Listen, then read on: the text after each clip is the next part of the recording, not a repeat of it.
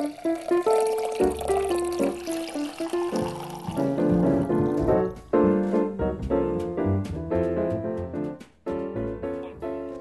is Bottle Talk with Rick and Paul, and today we are going natural.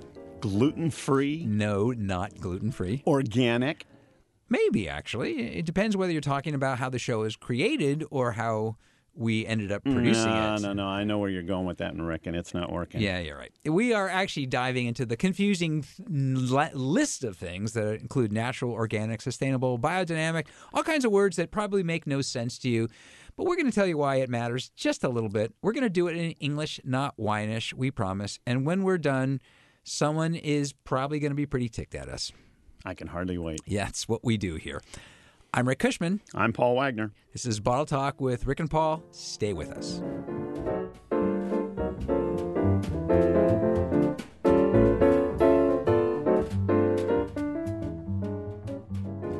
This is Bottle Talk with Rick and Paul. One area in wine that causes tons of confusion for normal wine drinkers is the descriptions that include things like organic or sustainable or natural wines. It also gets the blood boiling of some less normal people, and by less normal I mean some of the folks who don't quite get that wine is not a good subject for a holy war. We are not into holy wars here, so we're going to try to straighten some of this out.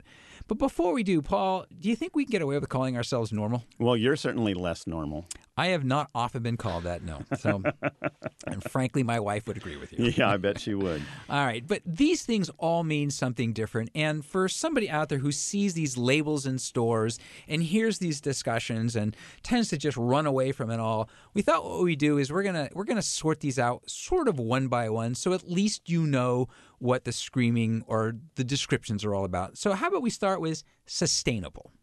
Okay, sustainable means you can keep going. And in terms of farming, it means that you use practices that don't exhaust the land, that keep the land in balance. It's a pretty complicated sort of set of analyses that you have to do in order to make the study to show that you're really sustainable. I was part of the group. You know, the area that really led the way in this is Lodi, right here outside of Sacramento. Right. And they developed a whole set of Lodi rules, which determine basically how you should use various things in the vineyard so that you can continue to say you're sustainable. To me, the real question, I had a client who once pulled me aside and he said, look, we could file all that paperwork and we'd certify as sustainable. But I got to tell you, you know how I explain it to people? I tell them I live in the middle of my vineyard. I have my 2 children living in the middle of the vineyard. How do you think I'm going to farm that vineyard? Right. And that's a pretty good definition of sustainable. Yeah, and there are, you've probably seen, some people might have seen, and you see, you know, if folks are at all into farm to fork or any of that sort of thing, you often see these certified sustainable certificates, right. And they go to all sorts of things, including wine. Yep. But fundamentally, what it means is if there were no change in resources, if there were no change in climate, if there's no change in anything, 100 years from now, 500 years from now, things would still be in the same kind of balance that they are now. Right. So that's in some ways easier. What sustainable does not require, however, is any connection to organic. Or biodynamic. And we're going to get to biodynamic because that's sort of an extension, but sort of not of organic. So let's talk about organic because that's the joke that we were doing earlier, rather badly, I might add. But the joke we were doing earlier... Well, you did your part badly. I thought my part was rather good. Fine. Now you're giving away the fact that we've talked about this before. See, this is what happens if you let us plan. So do not let us plan. But organic actually means a couple of different things because it can be applied to a couple of different parts of the process. Right, because you can make wine from organic grapes, which is to say that the vineyard is organic, and then you can make wine in an organic way at the winery. Without using organic grapes, organic grapes. Or with, depending. Yeah. Right. So those are 2 different elements of the same picture. And are there any particular definitions that apply? For example, whether it's pesticides or chemicals? Well, the basic rules in organic farming are that you can only use materials that naturally occur in the earth. So, for example, you can apply sulfur to your vineyard. Can I use gold? You could, Rick, uranium is natural. You could spray uranium on your grapes, and you would still qualify as you'd make radioactive the wine. glowing wine might be a market in a supermarket wall that would stand out. But the basic concept behind organic is that it's not using these products of the, what do they call it, the military chemical industrial military complex. That's right. Yes. That whole cursed them all. Right. Cursed all of those people. Right. And it makes a certain amount of sense. On the other hand, one of the things that happens, there are some analyses that have been done that says someone who is farming organically is probably going through his vineyard 3 or 4 or 5 times more often than someone who is applying a more effective treatment that would be used much less, and consequently spewing diesel fumes all over the grapes 4 or 5 times more. And that doesn't mean they're not using fertilizers or pesticides. They are just naturally occurring versions of fertilizers or pesticides. That's right. So it is just. And then an offshoot of that, and this is a subject for... Before we get into offshoots, I do think we ought to talk about it. I don't know anyone who can taste a glass of wine blind and tell you whether it is sustainable, organic, biodynamic. These are processes, right? But they don't necessarily affect what your mouth and nose perceive as the flavor of the wine. Right. And this is not to disparage, by the way, any one of those things, because as we will say a few times before we're done with the subject, is there are some beautiful wines made all these ways and some beautiful wines not made these ways. Yes. And it does have to do with the care. And, there is an argument that because you've chosen some of these things, sometimes you may have chosen to spend more attention on your vineyard or your winemaking simply because that's what you do. But I've also seen that on Cutthroat Kitchen where they can't use anything but a lobster claw. Nothing but the best shows. No, it's that really just taking us down the wrong one. All right, so then there's biodynamic. And biodynamic is more controversial. There's some people that think that it is maybe a little too far. There are people that use some of the biodynamic techniques, but not all of them. What is the specific definition of biodynamic? Well, there are a couple of different ones, and one of them, you have to be a little careful here, because the guy who invented the term is a guy by the name of Rudolf Steiner, and he was pretty darn crazy. And he's been around. He's not alive anymore. He's not alive. Yeah, See, that's what happens. You come up with something. You come up like that, next thing you know, you're dead. Yeah. But he had a whole vision of creating agricultural products using only the rhythm of the spheres, the rhythm of the earth, the influence of the planets, the sun, solar and lunar cycles, and the resources on your own property. His theory was that you should import nothing from outside.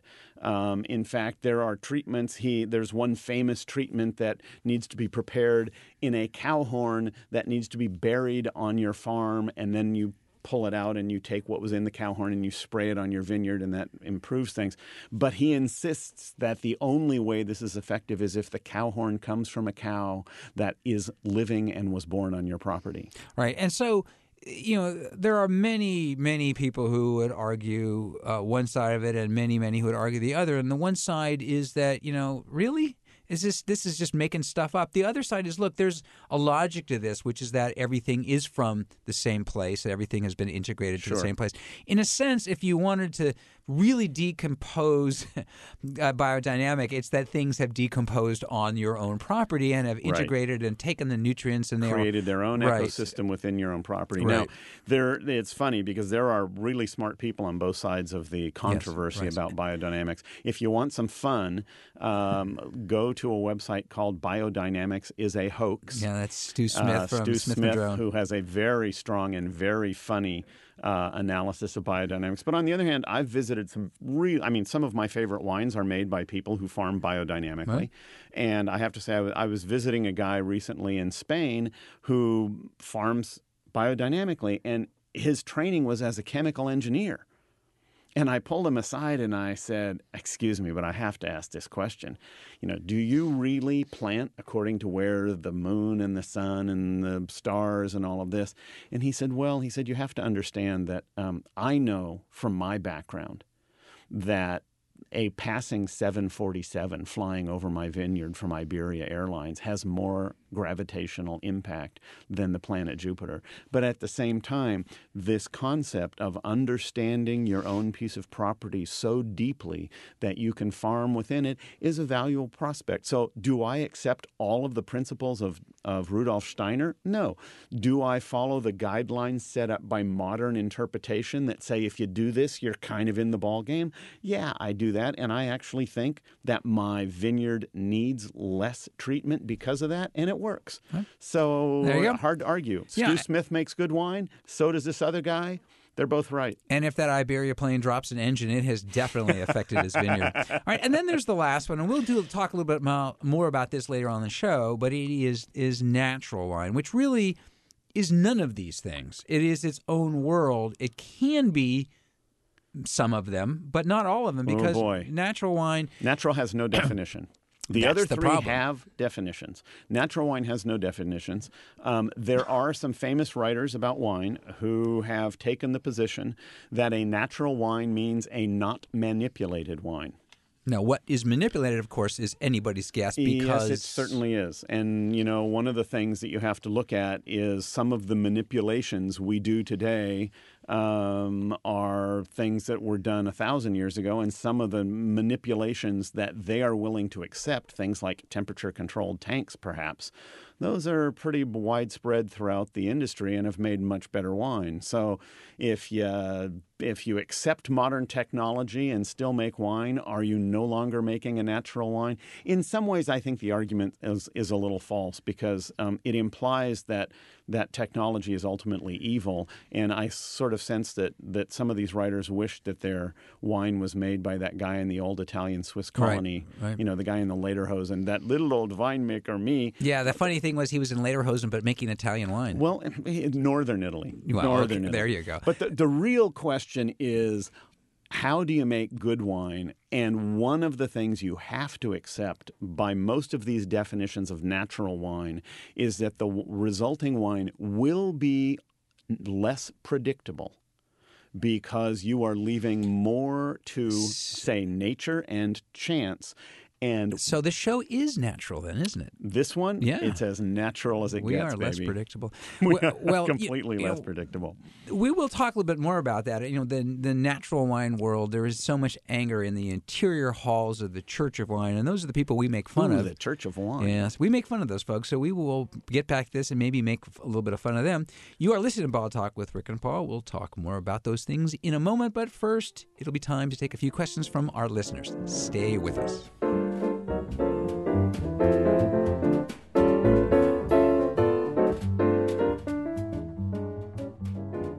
You're listening to Bottle Talk with Rick and Paul. It's time to open our mailbag and take some questions. If you'd like to ask us a question that we can answer on the air, go to rickandpaulwine.com. Actually, they could ask us a question even if we couldn't answer it on the air, couldn't they? I mean, people are going to have questions that we're not going to be able to answer. Right. If you have a question that we can't answer, feel free to go ahead and stump us, and then we might read that on the air too. In fact, frankly, if you ask us a question, we'll probably put it on the air one way or the other. Absolutely, because we are gluttons for punishment.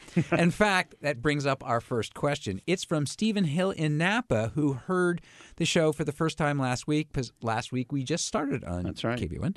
And he emailed and he said, "Who are you guys anyway?" Well, Steve, that's a fair question. And by the way, we appreciate the fact that you asked that without even a hint of an insult. No, although there is an implied, "Who are you guys and what do you know?" Well, you know, Stephen, not much. Actually, let me tell you a little bit about my pal Paul here. He is a veteran of the wine industry. He runs a company that represents wineries and wine regions all over the planet. He teaches wine at Napa Valley College. And he's much smarter than you may think, despite the fact that he is my friend. Well, thank you very much.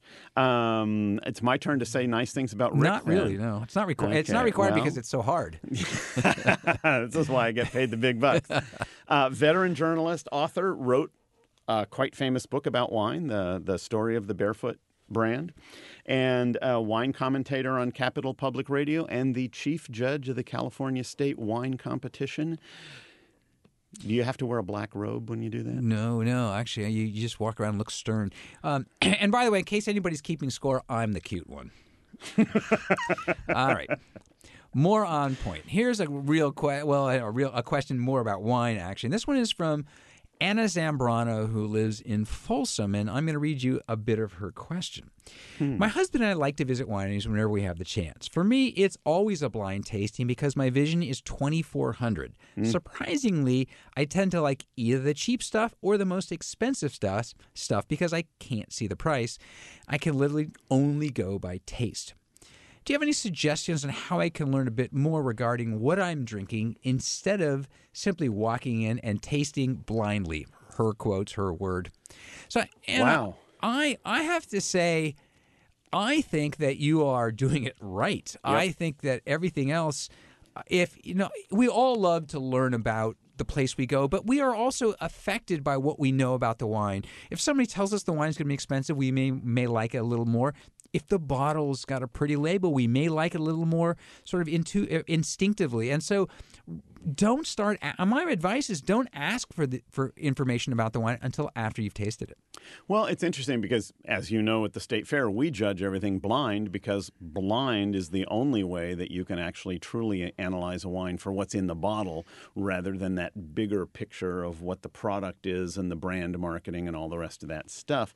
But there's another question here that I think is interesting. How can she learn a bit more about what she's drinking? And certainly one element is that when you are tasting, because your sight is limited, your sense of taste and smell are probably more developed than just about anybody else. So you're actually going to be tasting and smelling more than the rest of us. One of the things I would recommend is that, Rick, you use one of these a lot as well. Use your phone to tape record your comments about the wine into the phone so that you can play those back and listen to them. Remember to write down the name of the wine and write these comments, and it becomes one of the things I've learned about teaching with my students. When you talk about the wine, you feel like you own it more. Yeah, so the more you can talk it through, the more you will own it. Absolutely, and when you do talk about it, don't go looking for flavors. That's the thing that so many bad wine writers do, is they're looking for flavors, and we're going to have some examples for you. We'll do that again.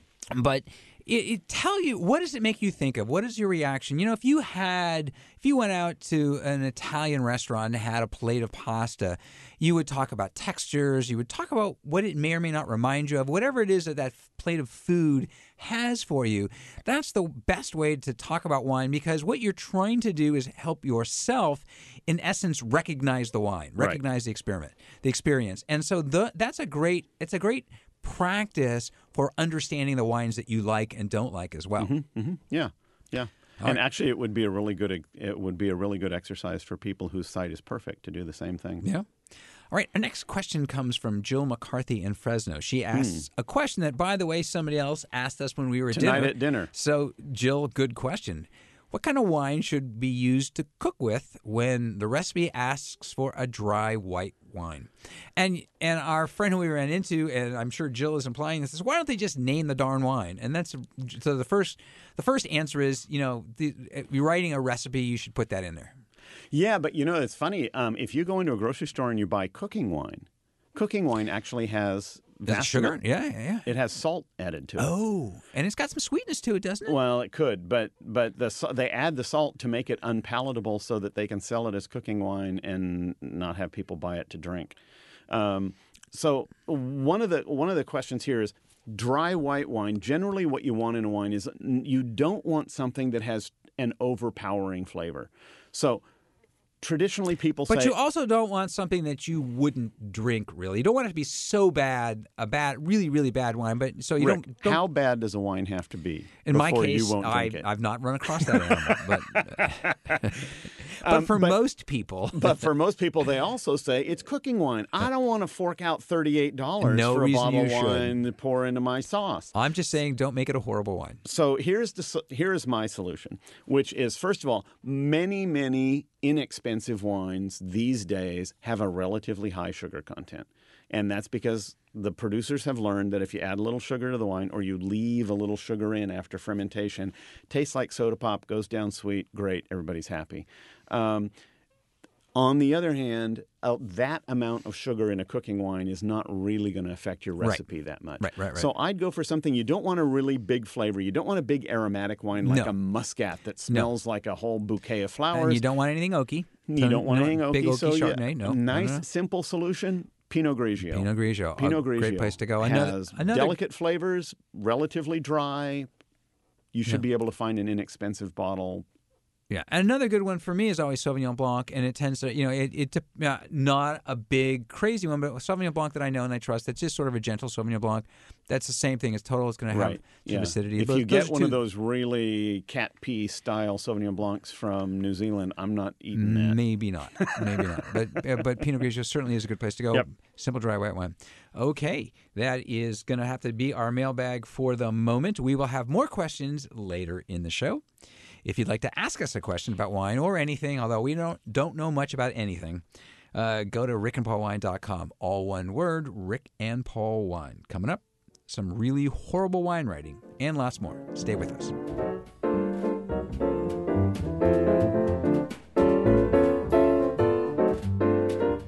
You're listening to Bottle Talk with Rick and Paul. Every week we bring you some really horrible wine writing because we want people who don't have access to this stuff to suffer as much as we do sometimes. It's a feature we call Really Horrible Wine Writing. Paul, what really horrible things have you brought in today? Well, I got one here that I think is pretty funny because I just don't know what some of it means. Dark ruby garnet color. Those are two different colors. And then it says jazzy aromas. Jazzy aromas. Jazzy aromas. Is that Whiskey? smooth? Maybe it's smooth jazz. Well, I think it's whiskey and cigarette smoke. And what else does a jazz club? I guess they don't sell. I guess you don't have cigarette smoke anymore. No, so it right, just smells like whiskey. Old jazzy or new jazzy? Yeah. And flavors of spicy blueberry pie, menthol mint, acai, and goji berry with a silky, fruity yet dry medium body and a sleek, mouth-watering pomegranate finish with chewy tannins. Now, I'm confused because that wine didn't sound to me like it was going to have any tannins at all. I was thinking we were sort of almost going to a really well. There you go. There you go. You never know. The now, menthol. The menthol threw me. Let me ask you a question. What wine? What wine? I was, I swear to you, I was thinking I was in the white category. It was the menthol that put me there. Yep. I'm gonna guess menthol and tannin. Is it Petit Syrah? Yeah, Merlot. That's funny. That is funny. Yeah, well, there you go. That was a lot of help for me if I were buying that wine. All right, mine is not a wine description. It's from a wine writer talking about wine pairings. It's a national newspaper and a national writer who often has the "I'm so cool" tone, and it's here. This is what he wrote. One of my preferred cheese pairings is a chilled glass of Muscadet and a ripe slice of local goat cheese. This pairing never disappoints, at least on a balmy summer's evening. But what about in the depths of winter when you've enjoyed a first course of potted shrimps and white burgundy followed by beef and mature red Bordeaux? Oh, dear Lord. So, first off, he's making up words. There is no such thing as shrimps, because shrimp is the plural of shrimp. But never disappoints. Okay, now who's sounding snotty? Never disappoints is like is if you put never disappoints in a sentence, it shows that you don't know how to write. Summer's evening, not how about a summer evening? These are all these things that people do to sound like they are. I just super want his important, chef. Look right? at what he's eating there. He's that, potted shrimps. The question is, how many acres does he have in the manor home? Yeah. Because he's clearly upper class there. Yeah. See? It's You're living in your little house in Sacramento. You're not getting any shrimps, are you? This is why people hate wine snobs, because they talk that way, they write that way, and frankly. Frankly, Scarlett, you don't give a damn. No, actually, I love them. You know why? Because they let us do our really horrible wine writing That's segment. true. You're listening to Bottle Talk with Rick and Paul. We'll talk more about natural wine in the second half of the show. We're going to take some questions, and we have some historic history moments, too. Stay with us.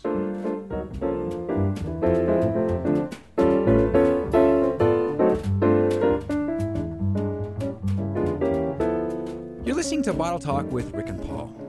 There are a lot of reasons to love wine, and we think one of them is that it's both a player in and a subject of history. I'm not sure if that made sense, but it must. Tell me that made sense, Paul. Sure, Rick, Okay. it made sense. All right.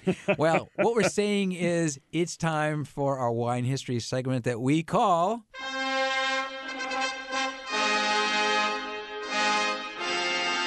Historic History Moments.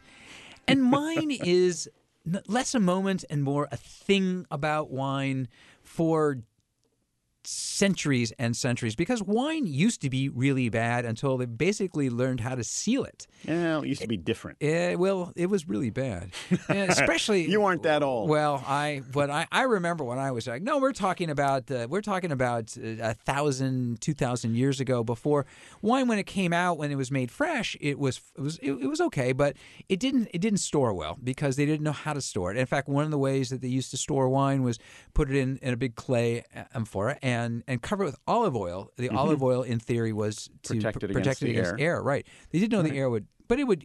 They also stored it in animal hides. But it was perfect because when the wine eventually turned to vinegar, you had salad dressing There you go. ready made. They're ahead of the time. They're way ahead of the Paul time. Newman should have been paying attention to them. Another way they stored it was in animal hides, which, of course, Yes. Talk about a perfect match with goat cheese. I was going to say a certain barnyardness there. But this is a list of a few things that I was digging around that I saw that I've seen that different references to stuff that got added into wine. We're talking a few centuries ago. They added salt. They Yes. added burned salt.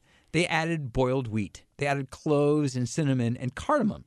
They added tree sap. They added holly leaves and pepper and ash and eggs and, of course, egg shells and sand and river water. And, of course, they added lead because lead actually made it sweet, and they were going to die anyway. So What's what your does it point, Rick? My point was their wine wasn't that good. Yeah, but you know what? I want to It talk wasn't about natural. that a little bit. That one actually may all be natural. Actually, those most of those are natural, but I want to point something out here that one of the things that you know very well is that a wine that has a high amount of tannin in it tastes pretty rough in your mouth, and if you eat it with something that has salt on it, that tannin disappears. Well, yes. Adding salt to red wine is a cheap parlor trick. It's true. It's true. In fact, when one of my jokes, which is actually less a joke, is when people are talking about food and wine pairings Many that of your don't jokes work. are less than jokes. Right? Well, I was saying less than. Never mind. Most of my jokes are more like bricks. So, but. When I'm talking to a group about food and wine pairings, one of the things that I always sort of say jokingly is, if the food and wine pairing is not working, add salt to your food. Because okay. the salty food will pick up the acid in the wine, and your brain actually translates it into a pleasure sensation that's equivalent to sweet. It doesn't taste One sweet. of the things I actually do with my students is I give them a little pinch of salt and a very tannic red wine, and I say just sprinkle a little in, stir it around a little, and they are amazed how the tannin disappears. It's why I carry that little salt shaker in my back pocket. Is that what that is? All right. Well, I thought it might be fun to talk a little bit about the ancient Greek god of wine. Because who carried salt shaker in his pocket? I don't believe he did, but he did have a wonderful name. His name was Dionysus, and if you break that word down, Dio is the Greek word for God, Dios, and Enos is the Greek word for wine. That's where we get enology, the study of wine. So Dios Enos became Dionysus, and he was the Greek god of wine. Fascinating character because throughout all of the stories about Dionysus, he constantly tries to trick people. And whenever people treat him with disrespect, whenever people do not treat him as he believes he should be treated as a god, he punishes them brutally. Sounds like some wine writers I know. Well, but to me, it's also a good parable for wine in general, which is that if you consume it responsibly, it can give you transcendent experiences. But if you do not treat it with respect, it will ruin you. Wait, those Greeks were being metaphorical, weren't they? Greeks. Tricky Gotta Greeks. love that stuff. Tricky huh? Greeks. Yeah. So we were talking about wine. We were talking about natural wine just a moment ago, and jokingly talking about all those things, including Gluten-free. that were both gluten-free and natural. Yes. I want to get back to natural just a bit more because I don't think we've ticked everybody off that we can. Okay. So let's. So who do you want? So, but I do want to talk about this Church of Wine debate. Why is there such anger, it seems, on both sides? I mean, my thought is not so much the subject, but is the way it's the marketing that's going on, which is that one side or another, and it's often the side with the natural wine, folks, is make it appear that, well, it does go both ways, actually. Make it appear that if you're not doing it my way, then there's something wrong with you. Well, they both believe that pure and good is on their side in a rather interesting way, because the people who espouse natural wine say that the methods that are used to make natural wine are pure and good, although they're not defined, right? Well, they readily admit that the resulting wine may often have what would be considered by the faculty of the University of California, Davis, flaws. Or by wine drinkers as yucky. Well, that's another way to look at it. Yes, I'm just saying. Now, on the other hand, you've got the people who the natural wine fans would accuse of making commercial wine. Right. And those wines, the charge against those wines is that they're using all sorts of tricks, technology. Dionysus might not be happy. And so their methods are impure. Right. And yet, when you taste the wines, the fact is that those commercial wines are much less likely to have the kind of flaws that a natural wine might have. So in that case, their wines may be purer than the natural wine. So on the one hand, you've got the philosophy that says the methods are pure, but the wine may not taste good. Mm-hmm. And on the other hand, you've got the methods may be corrupt, but the wine tastes really good. And the question is, who's right? And the answer is, dear God, there's got to be a middle ground. Yeah, here. and I was going to say this is why the interior hallways of the Church of Wine are such unfriendly places, because who was it that said that the reason that academic debates are so vicious because is the stakes are so small. I love that line. Thank you for knowing that, because I take a lot of grief from my wife for using that a lot, and I think that is exactly the case. And really, what most people, the vast majority of wine drinkers, and whether they want beautiful, elegant wines or simply a nice drink on a summer's evening, yes. a balmy summer's evening with their potted shrimps, is they want it to taste good. All right. Yeah, they do. That's really and you know what? Fair enough. Tasting good can also mean that the wine has some element in it that you're not used to that may come from some weird way of making it, and that's all fine. But where do you get off telling me what wine I should be drinking? Well, that is really also the answer. Is everybody gets to drink the wine they like, yes, and you get to drink the wine you like, and thank you. Let's all go to the party with our own wine. There we go. You're listening to Bottle Talk with Rick and Paul. When we come back, more questions from listeners. And next week, that could be you. Stay with us.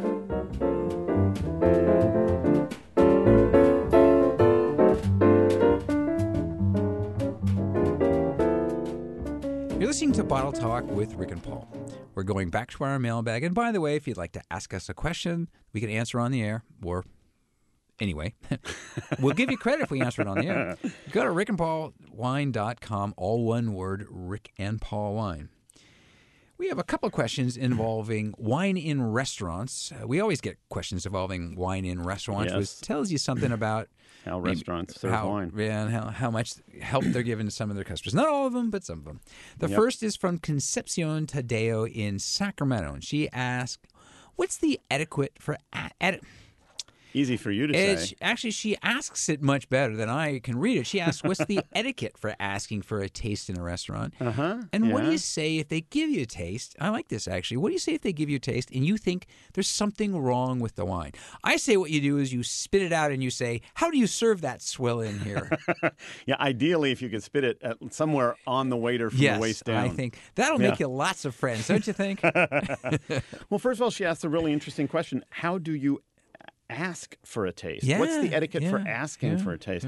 Normally, when you order a bottle of wine in a restaurant, the waiter or the sommelier brings you the bottle, shows you the bottle, opens the bottle, pours you or someone at your table who seems to be important a little taste to sip it. But you've already ordered the wine at that point. Right. Now, here's the question is, she says, what's the etiquette for asking for a taste?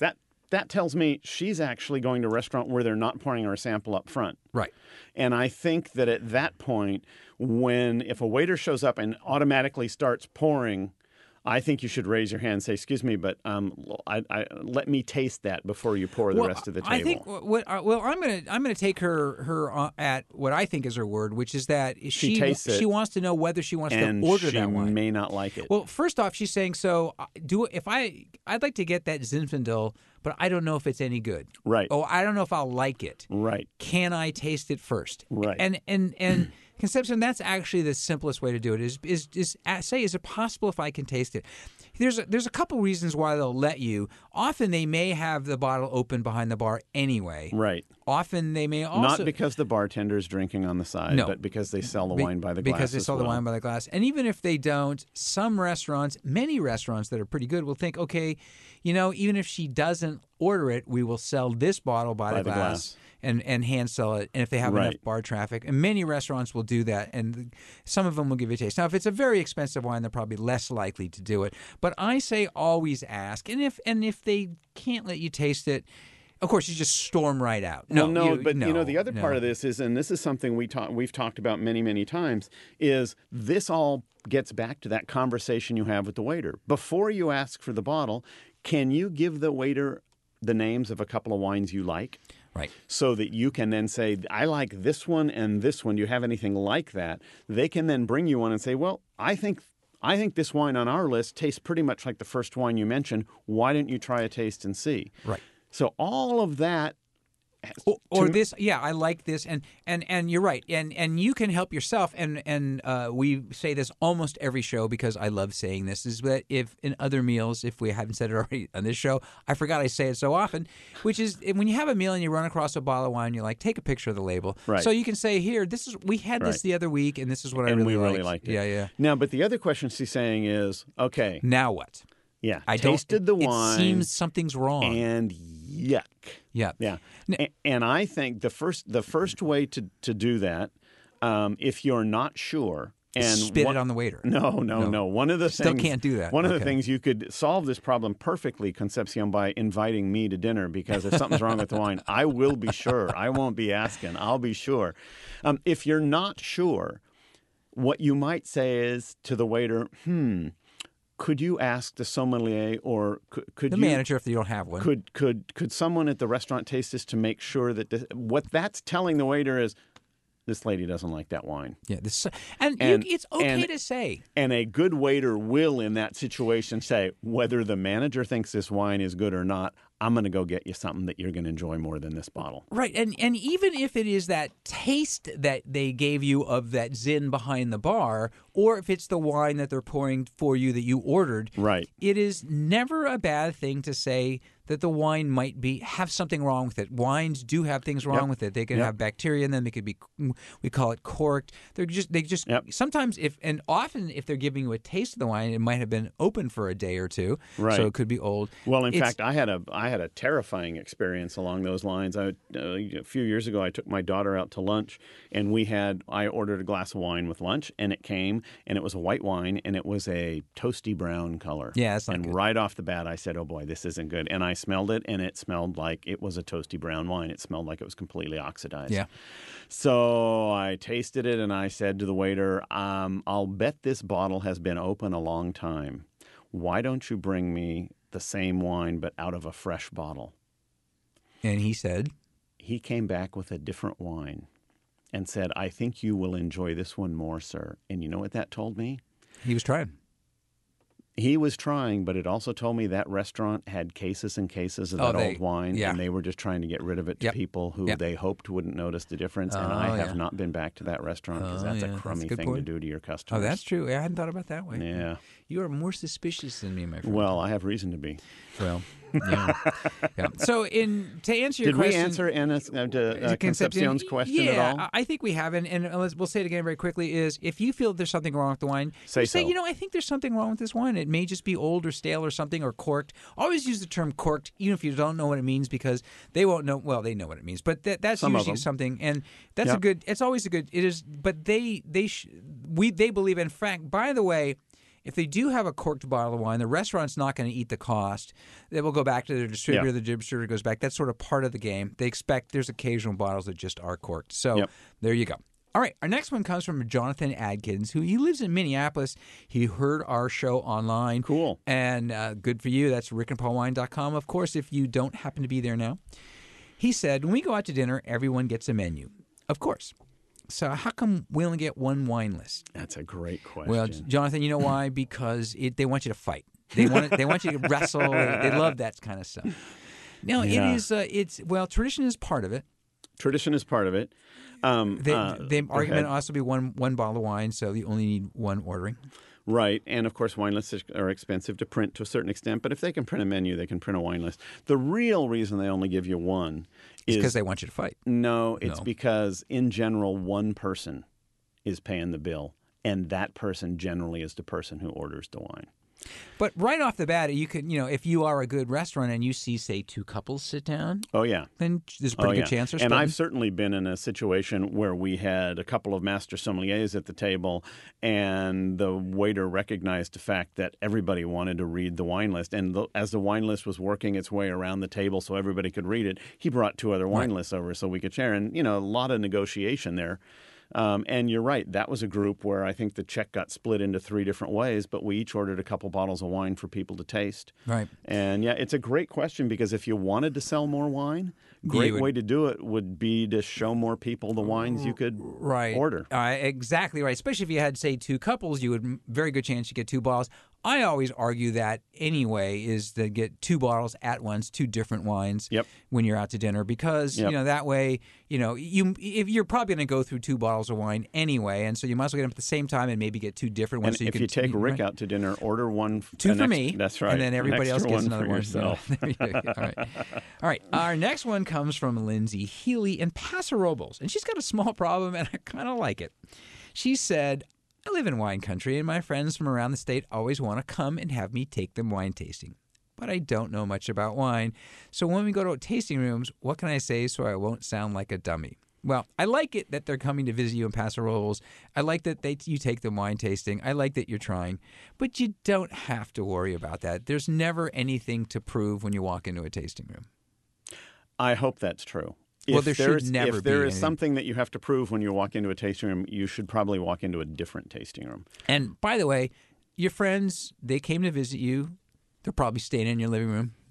Right. That's right. Make them do the work. Well, but there is another way to approach this, which is rather than talking about wine, which, of course, is difficult for Lindsay because she admits she doesn't know very much about wine, it would be easy enough for her to talk about where she lives. It would be easier to talk about maybe a winery or a vineyard that she drives by on her way to work or on her way around town.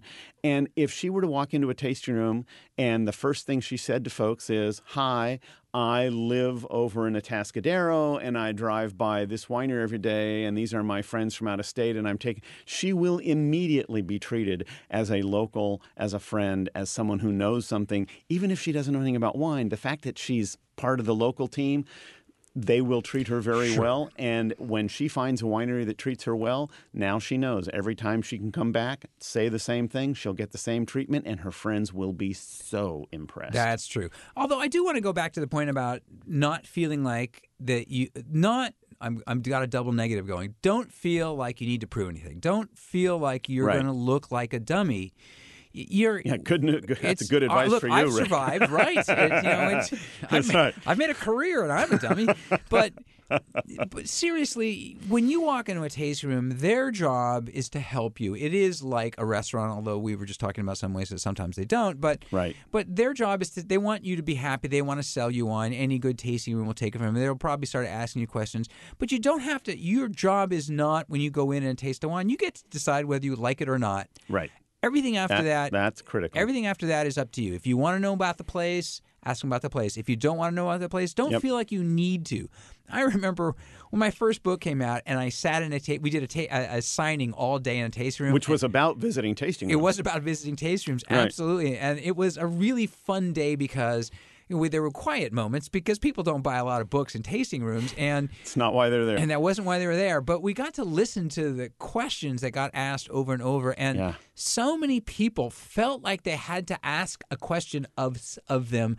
And so often they asked, where did these grapes come from? Right. And then the person would tell them, and you could see their faces. They had no clue what the guy was talking about. Right. It's up Right. there on top of Stag's Leap in a little corner. It's like, they don't know what that means. Right. And so, Right. these were people that were trying to prove They were something. going through the ritual. Yeah. And Yep. and you don't need to try to prove something. It's not your job. Your job is just to have a good time going wine tasting. One more little tip from Lindsay. If she has a friend of a friend who works at a winery, or if she can just visit a couple of wineries on her own before her friends come to visit, making that initial point of contact will make all the difference when she walks in the door the next time. That's true, too. Right, if you really want them. And then you make them buy dinner.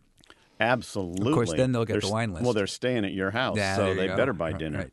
And we have one more, and this is from Harold Wong in South San Francisco. A very good question. We could probably spend days on this one. What do wine scores really tell me? And why do the prices vary so greatly in wines with the same score? Harold, oh boy. I'll tell you, here's what they tell you. Well, I'm going to be nice for a moment. There's a change. Yeah. I was going to go with a joke. There will be a bad joke later, but let me. Here's the thing. Within the wine business itself, especially once again in those hallowed halls of the Church of Wine, they hate scores. They hate scores because wine's so much more complicated than score. It's true. Having said that, it is true. I know so many folks who are looking for some kind of guidance, and they may not make much difference between an 89 and an 87, but they do see wines that are rated really highly in the high 90s versus, say, in the low 80s, and they feel that they've gotten some guidance. It's the same thing as a wine writer saying this wine's really good. Having said that, assigning scores is such a complicated thing, so you have to use that as only one small bit of input. I'm going to agree and I'm going to disagree. First of all, I'm going to wholeheartedly agree that, for example, nobody rates paintings in the Louvre Museum on a 100-point scale. Oh, you didn't see one on my notebook when I went to Paris. Yeah, the Mona Lisa gets 99 points, and the 86. Raphael next. Ooh, tough score. I couldn't tell if she was smiling or not. No, that whole analysis really, I understand that, and I sort of agree with it. On the other hand, when you talk about Beethoven's 9 symphonies and, the 9th symphony, does it get 100 points and how many points does the 5th? That's a ridiculous conversation to be having. There are only 9 symphonies. There are 120,000 wines on the U.S. market. Right. And boy, you got to have some way of narrowing down this field. What a score will tell you is whether the person who wrote that score really liked that wine or not. Now, does it mean you're going to like that wine? Absolutely not, unless you happen to be that person or your taste profile follows that person perfectly. And the two most famous, let's be fair, are the Wine Spectator and the Wine Advocate. And that's both Robert of those, Parker for the Wine Advocate. Both of those have a fairly consistent approach to the kinds of wines they like. Right. Now, there are people in the wine business who prefer a very different style of wine. If you taste 100-point wines, 100 points doesn't mean anything unless you know who gave the 100 points and what their flavor profile is, so that I like what they like, I'm going to drink that. I don't like, I've read reviews of wines that got 87, 86 points, and I thought that wine's perfect for me. Yeah. And a way to think of that is just like with critics in movies is, there's some critics will just hate action films, and a critic I worked with, a lovely guy and a great critic, and he always had a soft spot for action films, and so they always got better ratings. It is, and most people have such little information to deal with. People in the wine business forget how much access to at least talk and wines that they have. Most folks, the only time they ever have access to wine is when they paid some money for it, and so they want to know that they're getting something good. They want some reassurance. They want some help. They need some help, and that's why it's the same reason we judge wines at the California State Fair. That's it's exactly the same reason we do all those other things, and it's because people do want some guidance. But I would tell you, scores only tell you a part of the story. You need to read the reviews, and ultimately you need to understand the palate of the person writing the points before you can trust them completely. Right. Well, and for people who do need help, you've come to the right place. I thought you were going to say, let us know, because we need help too. And we were going to actually. We were going to give them help? No, you come to us, and we find someone who knows what they're talking about. As well. All right, we are zipping up the mailbag and moving on. If you'd like to ask us a question about wine, go to rickandpaulwine.com. If you'd like to ask us a question about, getting help, you can still go to Rick and Paul Wine, but we're not going to be much use to you. People tell us we should get help. That's what I'm saying. Coming up, we have a food and wine pairing for you. We'll be right back.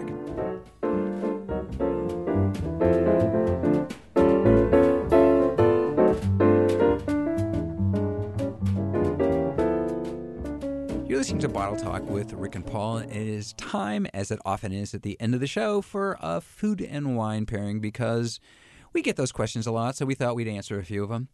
Since this is the holiday season, and there's a lot of food to be had, and certainly a lot of drink, A lot of parties to attend. a lot of parties to attend, we thought we would take a look at what to have, what wine to drink with sort of the pre-dinner or the party-like platter. The aperitif. The aperitif, which is your drink, and the platter is the cheeses and the meats and the nuts and the veggies and dip and all of that kind of stuff. Yes, the veggies snacks, and dip. the little cheesy bits. Yes, the little cheesy bits. And those are lots of different flavors, lots of different problems, in a way. So I go with what I always go with, and I have to say I go with this not just because my wife always goes with it, although, frankly, she's always happy. That's a good enough reason. Frankly, it's a much better reason. It is any kind of good bubbly. And from it could be something so simple as just a light and fluffy prosecco to a beautiful, elegant champagne. But sparkling wine handles this range of flavors so well, and you're at a party, and it's fun, and you'll have a lovely, lovely time. And see, when I start talking about champagnes and sparkling wines, become lovely. The words "lovely" just flow from me, don't they? Well, so what would you suggest? Well, I'm going to suggest something else. Although the prosecco is sort of an interesting idea, I'm going to go for a Riesling for a couple of reasons. Huh? Same kind of basic flavor profile, which is more delicate, a little lighter. But the other thing is Rieslings have low alcohol, and I think early in the evening it probably makes a certain amount of sense to not get too potted early on, so that you can enjoy the wines with dinner and the rest. And the one thing that happens with bubbly is that your body absorbs alcohol That's true. straight through the palate with bubbles.